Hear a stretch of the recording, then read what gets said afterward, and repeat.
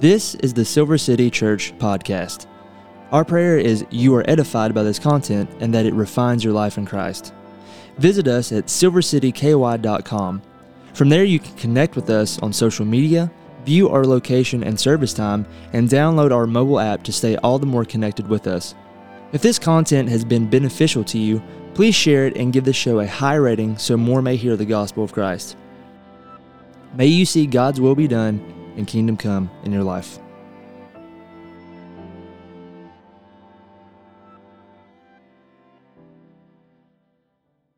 Jessica. So, how many of us, speaking about music, thinking about music, how many of us have ever been to a concert? Raise a hand, poll. How many of you have ever been to a concert? Pretty much everybody has been to a concert. So, have you ever stopped and thought why human beings in the modern age, 2022 and back, why we pay money to watch other human beings play instruments and sing? It's odd, isn't it? Why do we do that? With the invention of radio and television and internet streaming, all of this stuff, music is now available at our fingertips, and rising stars are no longer discovered on, well, this is going to sound pretty dated, American Idol. They're no longer discovered there, or in some obscure part of like Vienna where Mozart was from, like this kid that's a prodigy. No, they're no longer discovered like that. They're discovered on TikTok. Lord, please ban that too. Music, while it's entertaining, music always carries a message. Every single song that you've ever heard carries a message, especially those with lyrics. And music at its core is not actually about entertainment. It's actually not about entertainment. We use it for everything, right? We use it to kill time when we're in the car. We use it to put it on like the dentist and doctor's office loudspeakers because we can't live in an age with silence. We use it for our televisions. We use it while we're cooking. We use it for everything. It's a part of us. And if you think about it, music, when we speak, that's music. We have this vibration in these two things in our throat, these vocal cords, and it produces a tone. And some people's tones are better than others. Music and song, at their core, they're fundamental forms of teaching. They speak about something. What comes out of us in song signifies what we believe to be true. We praise what we partake of. We sing what we find sanctifying. If we only think of music and song as entertainment, we miss the fact that music is a gift from God that He has used from the very beginning to unite us to Himself and to remind us of who He is, what He has done, and what He is doing. As we begin this season of Advent, we're going to be tuning in or observing, listening to a royal and divine concert. And this concert comes in 4 acts.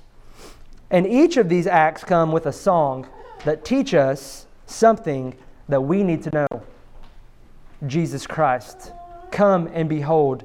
Come and welcome Jesus Christ. So this morning as we begin this, my prayer is that we will, from this day forward, and maybe you're already there, but from this day forward, lean less toward viewing music and song as entertainment, something that we pump in our ears while we're working out, something that we pump in our ears while we're at work. If you're not allowed to do that, stop. Right? We need to hear the message. Viewing music as a form of teaching, viewing music as a form of bringing a message that we need to recognize nothing is neutral. Everything either glorifies God or says something else. This is the message that we have before us this morning that we need to hear in our ears each day. That we who have been saved by the life of Christ, His death, His burial, His resurrection, His ascension, that we sing songs of praise unto God, from God, using not our own words that we make up along the way, His. This is one reason why we sing psalms so prevalently prevalently here at Silver City. So let us set the stage this morning and behold Act 1, right? Act 1, which centers around the song of a lowly peasant girl, no doubt taunted and jeered and thought to be immoral. Let's examine and sing the Song of Mary this morning. If you have your Bibles, would you turn to Luke chapter 1? Luke chapter 1. One of the longest chapters in the entire Bible. Luke chapter 1. We're going to be in verses 1. All right, hold your breath, y'all. 1 through 56. 1 through 56. Luke chapter 1, 1 through 56. And as we go through this scripture, I'm going to do this a little differently. I'm going to kind of loosely exposit the text before the song that we're going to be looking at today. So we understand, so we're there together, we get the context, so we don't just plop right in and hear the Song of Mary. And so this morning, I want you to open your hearts, hear this heavenly song, and realize that it is magnificent because it speaks of magnificent things. Luke 1, 1 through 56. Hear the word of God. Inasmuch as many have undertaken to compile a narrative of the things that have been accomplished among us, just as those who from the beginning were eyewitnesses and ministers of the word have delivered them to us, it seemed good to me also, having followed all things closely for some times past, to write an orderly account for you, most excellent Theophilus, that you may have certainty among the things you have been taught. Luke, our author, is doing investigative journalism. All right?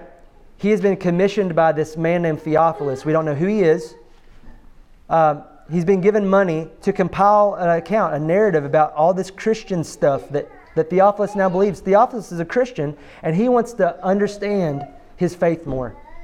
Okay, here we go. In the days of Herod, king of Judea, there was a priest named Zachary of the division of Abijah. And he had a wife from the daughters of Aaron, and her name was Elizabeth. And they were both righteous before God, walking blamelessly in all the commandments and statutes of the Lord. But they had no child because Elizabeth was barren, and both were advanced in years. Now remember, children, the fruit of the womb, are a heritage from the Lord. And many times in Scripture, a barren womb was a sign of judgment. Can you imagine Zechariah and Elizabeth walking righteously before the Lord their whole life, thinking, what have we done wrong? What have we done wrong? Oh, but also God's sovereignty. Sometimes He will give us what looks like judgment, so that on the other side, we see that it is His outworking of providence for His glory and something even greater. Amen? Now, while he was serving as priest, verse 8, before God, when his division was on duty, according to the custom of the priesthood, he was chosen by lot to enter the temple of the Lord to burn incense. In I believe it's 2 Chronicles, David takes the priesthood and kind of divides them up because there's so many. And they worked in the temple pretty much 2 weeks a year is how it worked out. So this was the time of year that Zechariah would have worked in the temple as a priest in the lineage of Aaron. It's his 2-week stint. He gets chosen by lot, which was some nice dice, to go into the temple and burn incense. This was a big deal. He may never burn incense again in his life. And a lot of priests, some of them would get chosen to wash the utensils. This was a big deal. This wasn't going into the Holy of Holies, but he was in the most holy place, but he was in a holy place burning incense. Big deal. The whole multitude of the people were praying outside at that hour of incense because the incense represented the prayers of the people going up to God. And there appeared to him an angel of the Lord standing on the right side of the altar of incense. And Zechariah was troubled when he saw him, and fear fell upon him. But the angel said to him, "Do not be afraid, Zechariah, for your prayer has been heard, and your wife Elizabeth will bear you a son, and you shall call his name John. And you will have joy and gladness, and many will rejoice at his birth. For he will be great before the Lord. And he must not drink wine or strong drink, and he will be filled with the Holy Spirit even from his mother's womb." Gabriel is pronouncing what is known as a Nazirite vow upon young John before he's even born here. I mean, he's set apart and holy to the Lord. He's set apart for a special task. This is the only child in Scripture, that is referred to as being filled with the Holy Spirit from the womb. We should pray that our children would be the same, that they would be set apart by God from their conception for a holy task unto Him. Lost my place. And many, verse 16, and He will turn many of the children of Israel to the Lord their God, spirit and power of Elijah, to turn the hearts of the fathers to the children, and the disobedient to the wisdom of the just, to make ready for the Lord a people prepared. This was the last prophecy of the Old Testament in Malachi 4. This was it. This is what they had been waiting for 400 and some years of silence. After Malachi said this. Here it is, Zachariah. This is the time. You're a part of it. And Zechariah, verse 18, said to the angel, "How shall I know this? For I am an old man, and my wife is advanced in years." And the angel said, "I am Gabriel. I stand in the presence of God, and I was sent to speak to you and bring you this good news." Oh, wow. "And behold, you will be silent and unable to speak until the day that these things take place, because you did not believe my words, which will be fulfilled in their time." And the people were waiting for Zechariah, and they were wondering at his delay in the temple. It didn't take but like 2 minutes to light all that incense. What's going on? And when he came out, he was unable to speak to them, and they realized that he had seen a vision in the temple, and he kept making signs saying that he was mute. Right? And when his time of service was ended, he went to his home. So he was there at the temple for maybe 2 weeks. Maybe this was the beginning. Maybe this was a couple days in. He was there silent, and Elizabeth didn't know what was going on. After these days, his wife Elizabeth conceived, and for 5 months she kept herself hidden, saying, "Thus the Lord has done for me in the days when He looked on me to take away my reproach among people." Oh, Elizabeth has a providential view of God. In the 6th month, the angel Gabriel was sent from God to a city of Galilee named Nazareth, to a virgin betrothed to a man whose name was Joseph, of the house of David, and the virgin's name was Mary. Betrothal was not engagement like we think it is. You've heard some preachers say that, it's like the engagement stage. No, it wasn't. And when you're engaged, you can go like this. Wedding's off, right? Betrothal was pretty much the part of the wedding ceremony where you said your vows, and there was a whole year where you had this vow testing pretty much, and you lived separate from the one that you were betrothed to. This wasn't engagement. This was much more. This was like the last step before you may now kiss the bride, okay? And Gabriel came to her, verse 28, and said, "Greetings, O favored one, the Lord is with you." But she was greatly troubled at the saying, and tried to discern what sort of greeting this might be. And the angel said to her, "Do not be afraid, Mary, for you have found favor with God. And behold, you will conceive in your womb and bear a son, and you shall call his name Jesus. He will be great, and he will be called Son of the Most High, and the Lord God will give him the throne of his father David. And he will reign over the house of Jacob forever, and his kingdom there will be no end." Isaiah 9 that we just read this morning. And Mary said to the angel, "How will this be, since I'm a virgin?" And the angel said to her, "The Holy Spirit will come upon you, and the power of the Most High will overshadow you. Therefore, the child to be born will be called Holy, the Son of God." Pause. Zechariah said the same thing, didn't he? How is this going to happen? And he gets judged with muteness. He asked the same thing Mary asked. How is this? How?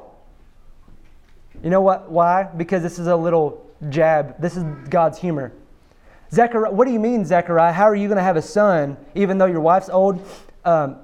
Zach, do you know how babies are made? Go do the process. Trust in the Lord.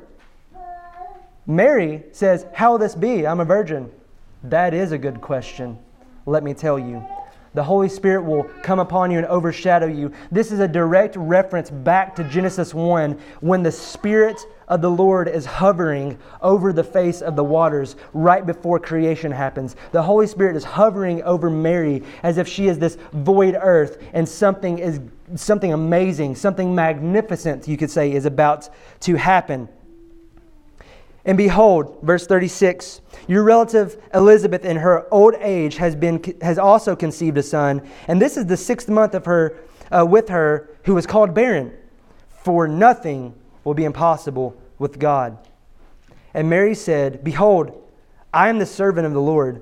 Let it be to me according to your word. And the angel departed from her. Verse 39. In those days, Mary arose and went with haste into the hill country to a town in Judah, and she entered the house of Zachariah and greeted Elizabeth.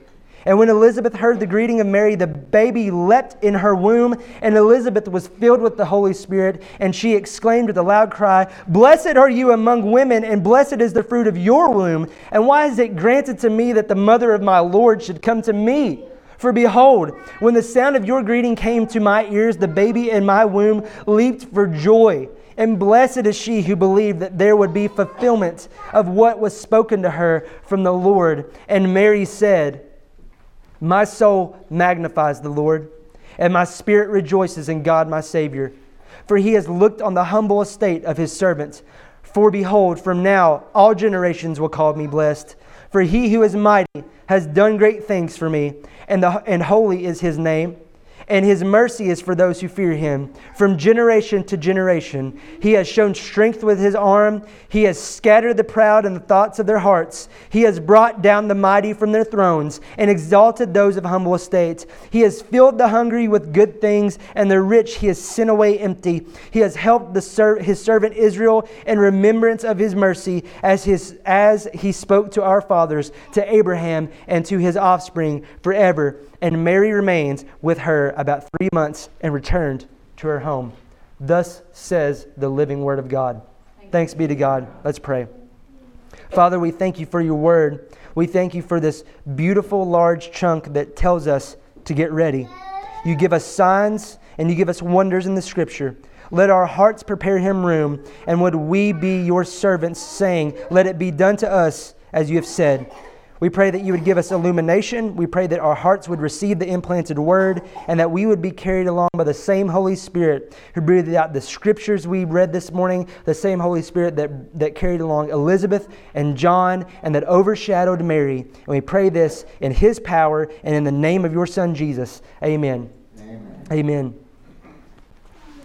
As we come to verse 39 of chapter 1, we come to the Song of Mary, the Song of Mary. Mary, the young virgin with child, she goes to see her relative Elizabeth, the old and barren with child as well.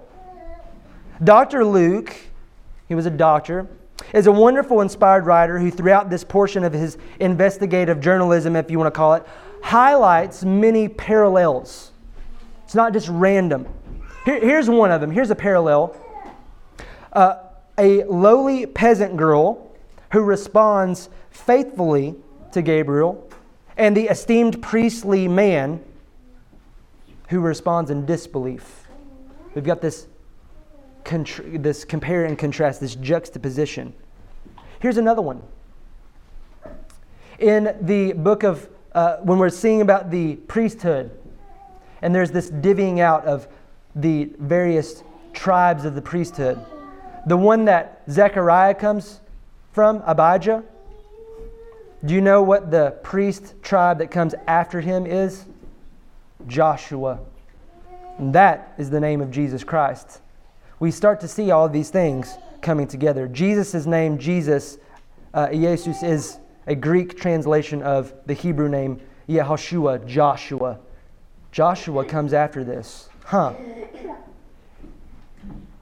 In 139, we see Mary coming to her relative's home.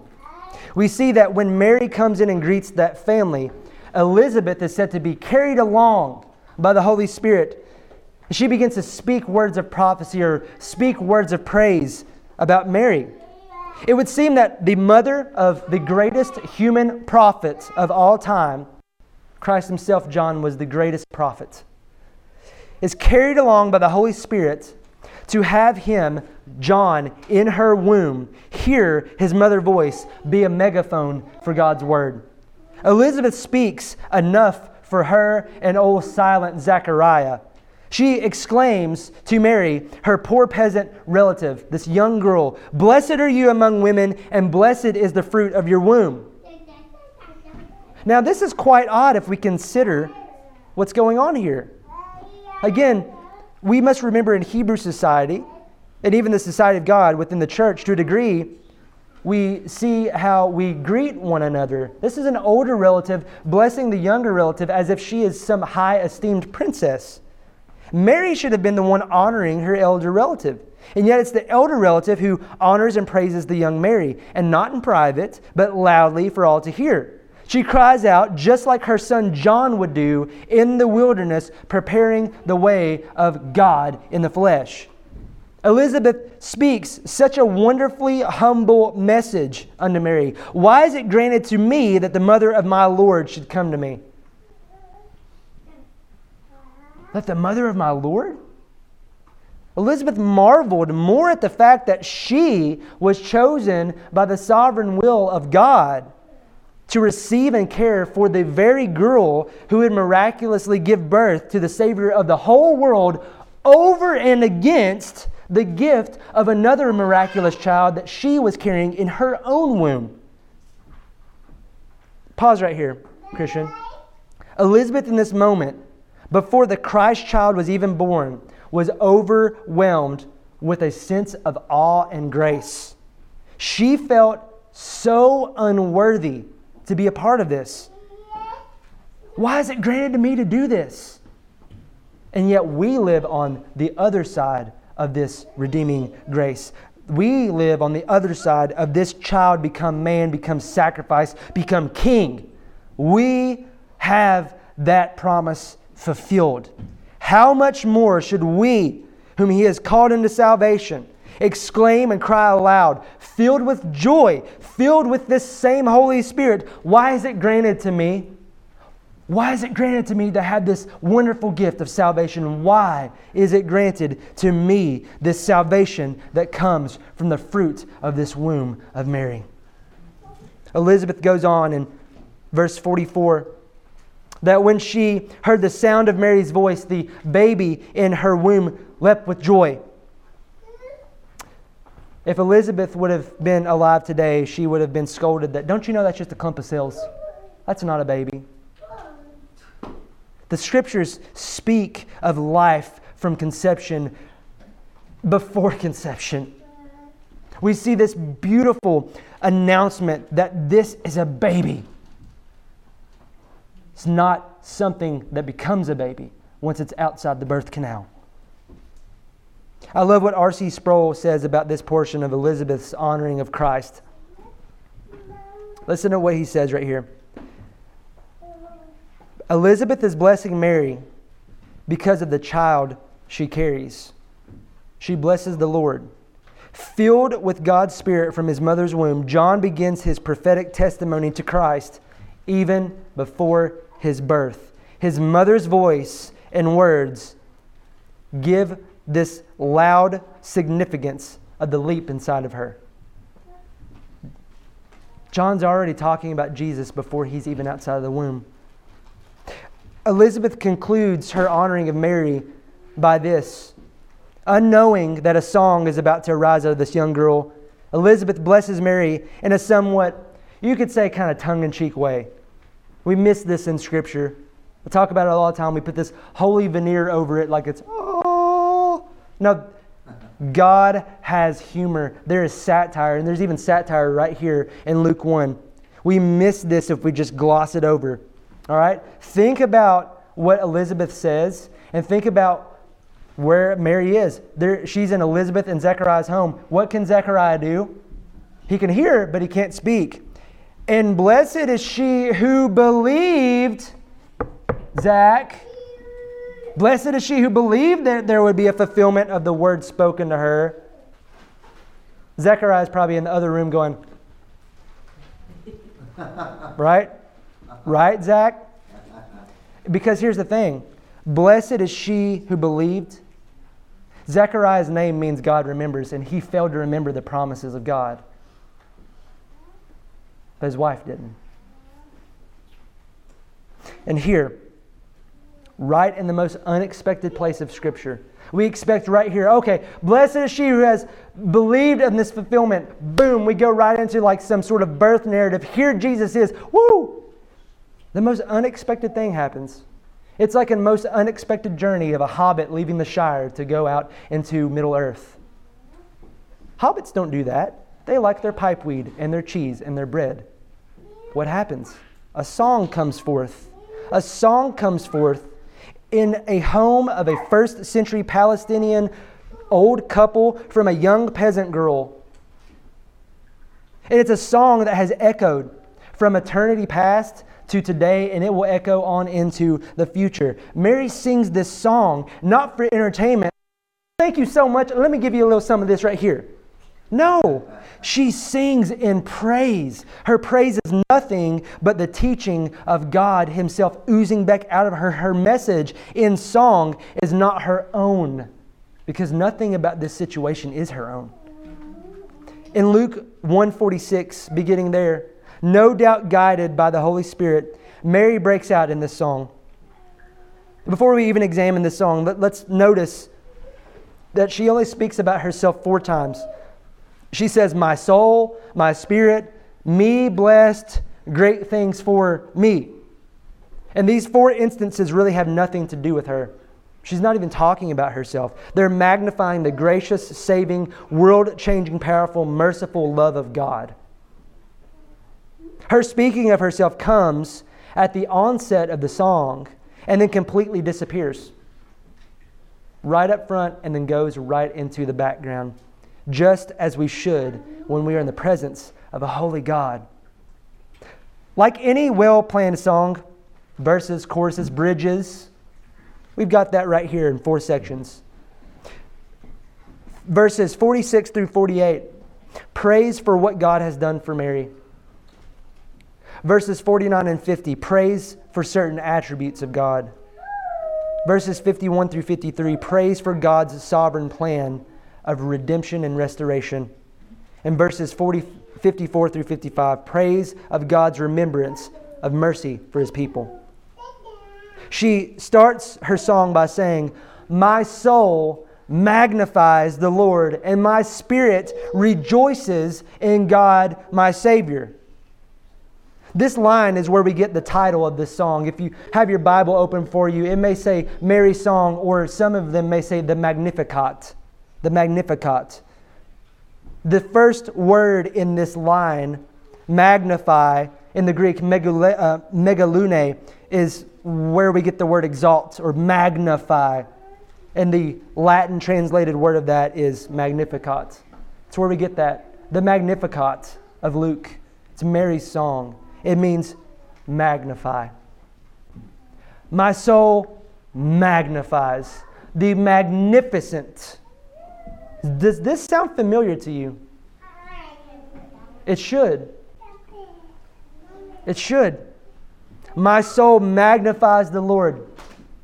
This is Psalm 34. Magnify the Lord with me.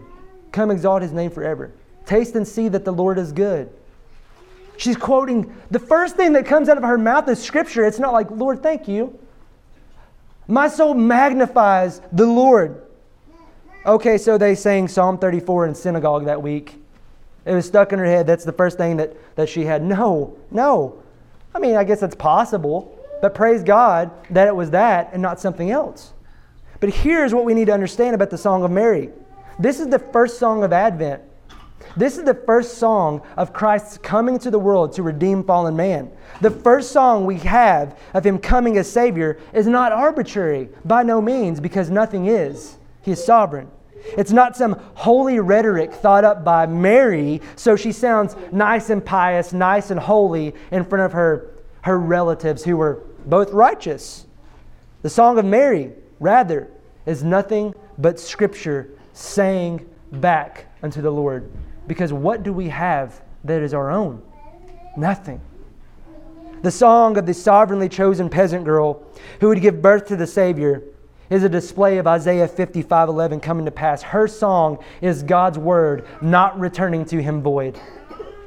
The Song of Mary, the magnificent Song of Mary, is a song of pure Scripture. None of it is random. None of it is arbitrary. This poor but obviously intelligent young woman hid Scripture in her heart, and the Holy Spirit caused it to well up in her, because all things are from Him, through Him, and to Him. Romans 11:36. Look at this song. Look at this. Open your Bibles.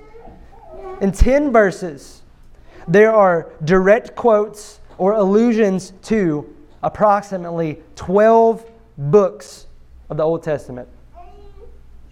12. The most notable comes from 1 Samuel 2, which is also another song, which is also about another child, and it's the song of Hannah. If you remember, Hannah was very much like Elizabeth. She was barren.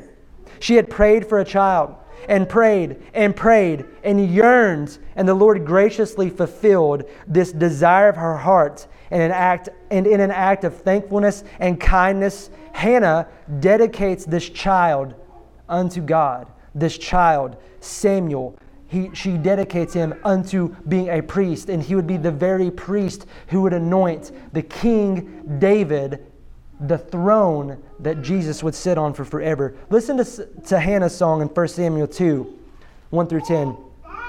My heart exults in the Lord. My horn is exalted in the Lord. My mouth derides my enemies, because I rejoice in your salvation. There is none holy like the Lord, and there is none besides you. There is no rock like our God. Talk no more so very proudly. Let no arrogance come from your mouth. For the Lord is a God of knowledge, and by Him actions are weighed. The bows of the mighty are broken, but the feeble bind on strength. Those who were filled will have hired themselves out for bread, and those who are hungry have ceased to hunger. The barren has borne 7, and she who has had many children is forlorn. The Lord kills and brings to life. He brings down to Sheol, and He raises up. The Lord makes poor and makes rich. He brings low and He exalts. He raises up the poor from the dust. He lifts up the needy from the ash heap, to make them sit with princes and inherit a seat of honor. For the pillar of the earth are the Lord's, and on them He has set the world. He will guard the feet of His faithful ones, but the wicked shall be cut off in darkness. For not by might shall a man prevail. The adversaries of the Lord shall be broken into pieces. Against them He will thunder in heaven. The Lord will judge the ends of the earth. He will give strength to His king and exalt the horn of His anointed. The beauty of this is right here. The beauty of this song, the beauty of what Mary is singing is this. The Song of Mary, this magnificent song, this should have been Elizabeth's song. This barren woman who has wanted a child and the reproach is taken away from her, why didn't she sing? Why wasn't she inspired to sing this? This should have been her song. Because we know that the baby in Mary's womb is the true priest of God, the true Samuel, dedicated unto the Lord, that intercedes for His people forever, the perfect priest for us, beloved. It's fascinating to note that Hannah's song of thanksgiving, in the Aramaic translation of the Old Testament called the Targum, was considered a prophecy about the Messiah, not just a song of thanksgiving like, oh, she's really happy, she's having a baby. No, it was a prophecy. And if that tradition is true, then it would seem that the Song of Mary is declaring that the Messianic hope would come, and it has come. So hear the Song of Mary again, tuned in, and realize it's not her own words, but the Lord's. Here's some of the allusions. My soul magnifies the Lord, beginning in verse 46. Psalm 34. And not only Psalm 34, but Psalm 69:30. I will praise the name of God with a song. I will magnify Him with thanksgiving. 47. My spirit has rejoiced in my Savior.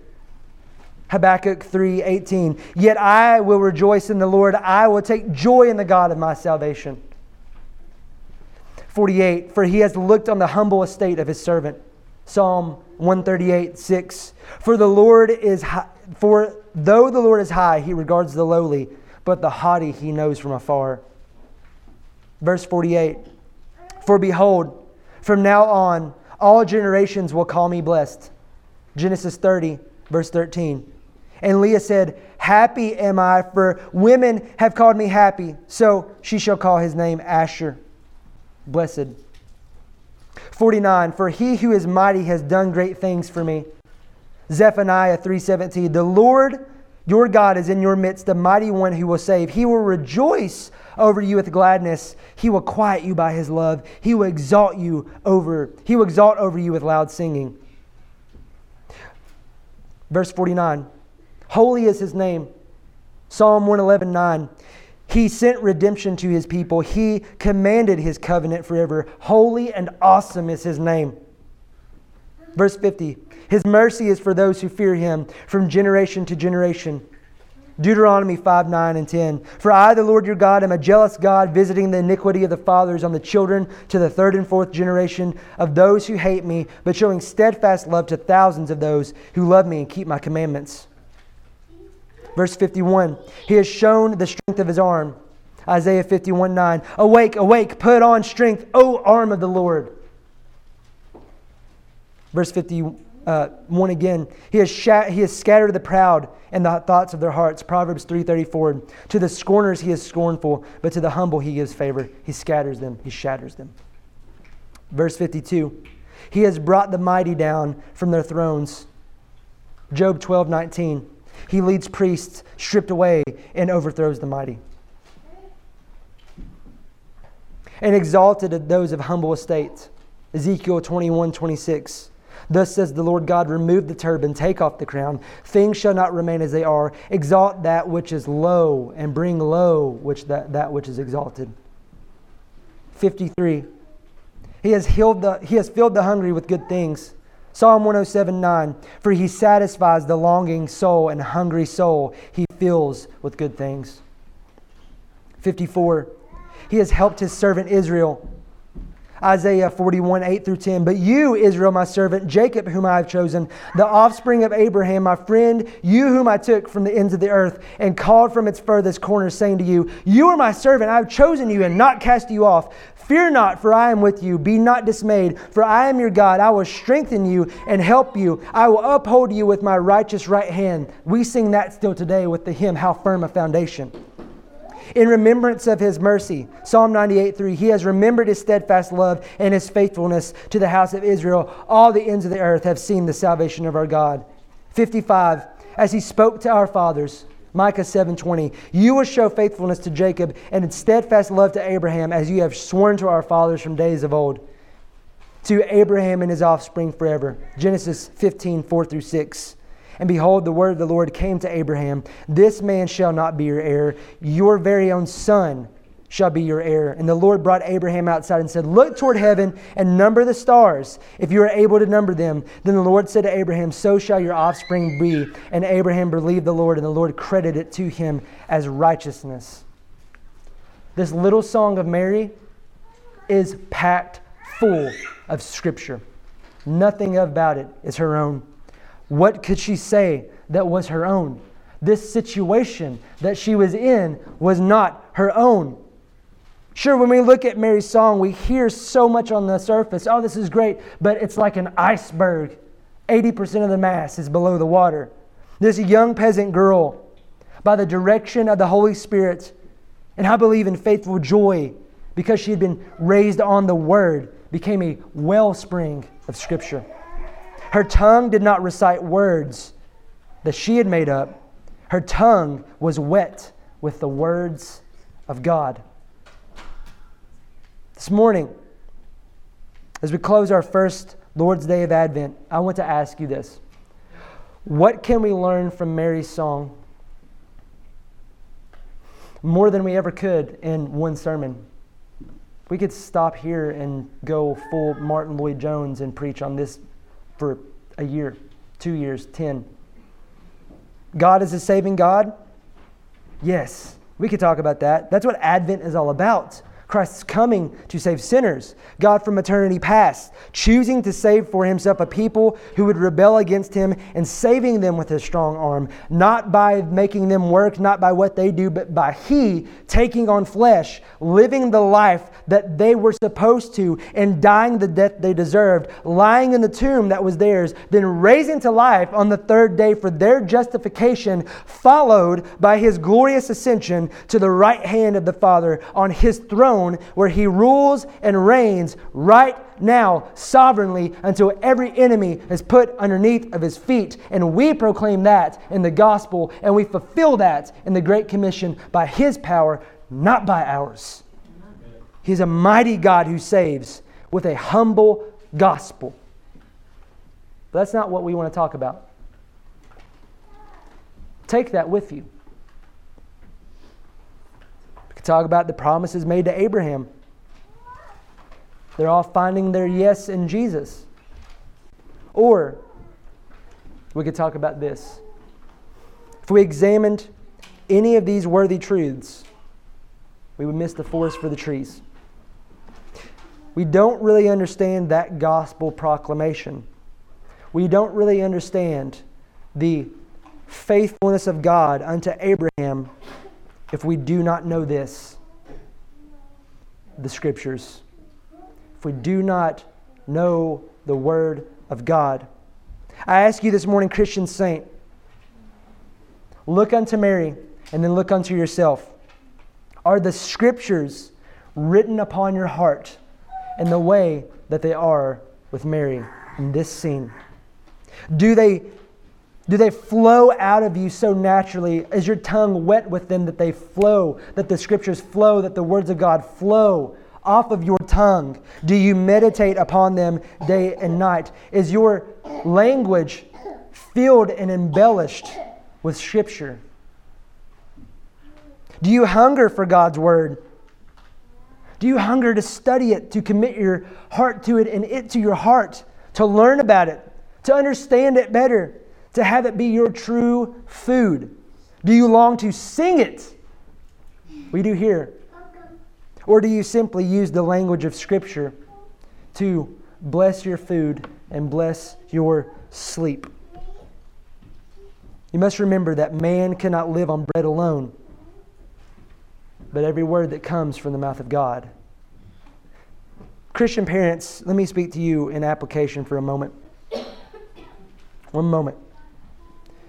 Do you know why this probably teenaged girl named Miriam, who most likely did not have much education, was able to rejoice in the God of her salvation with so much Scripture? Was it the Holy Spirit? No doubt. But you must remember that the child in her womb would one day say, when he was older, that the Holy Spirit brings to remembrance what we've been taught by the Lord. Parents, Mary was able to sing a song not her own, but full of Scripture, because I believe the Bible, the Scriptures were branded on her heart from her own family, that she was righteous because God calls her righteous. She had seemingly been raised on the Scriptures, it would seem. She naturally sang them in a moment of jubilee. She heard them at home. She heard them by the way. Christian parents, grandparents, aunts, uncles, nieces, mimis, ninis, mamas, poppies, whoever you are, hear this. Hear this. If the only time your kids ever hear Scripture is at church, you're failing your job. You're failing your calling. It is your God-given duty to raise up children in the fear and admonition of the Lord. Fathers, listen to your instruction. Listen to the instruction of the Scriptures. And may your instruction be the fear of the Lord. And would you give your children that? Would you pass it on to them? Mothers, would you raise up children that would raise up and call you blessed because you have washed them with the living water and give them the true word, the food of the Word each day? Church, today we must know that the Song of Mary, it's an example to all of us, whether we're 5 or 95. It is an example to all of us. It's an example for us to yearn and long for the Scriptures. Church, I pray the seed that is planted in us today is a magnificent magnification alliteration of the glory of God in Christ and the glory of God in His Word.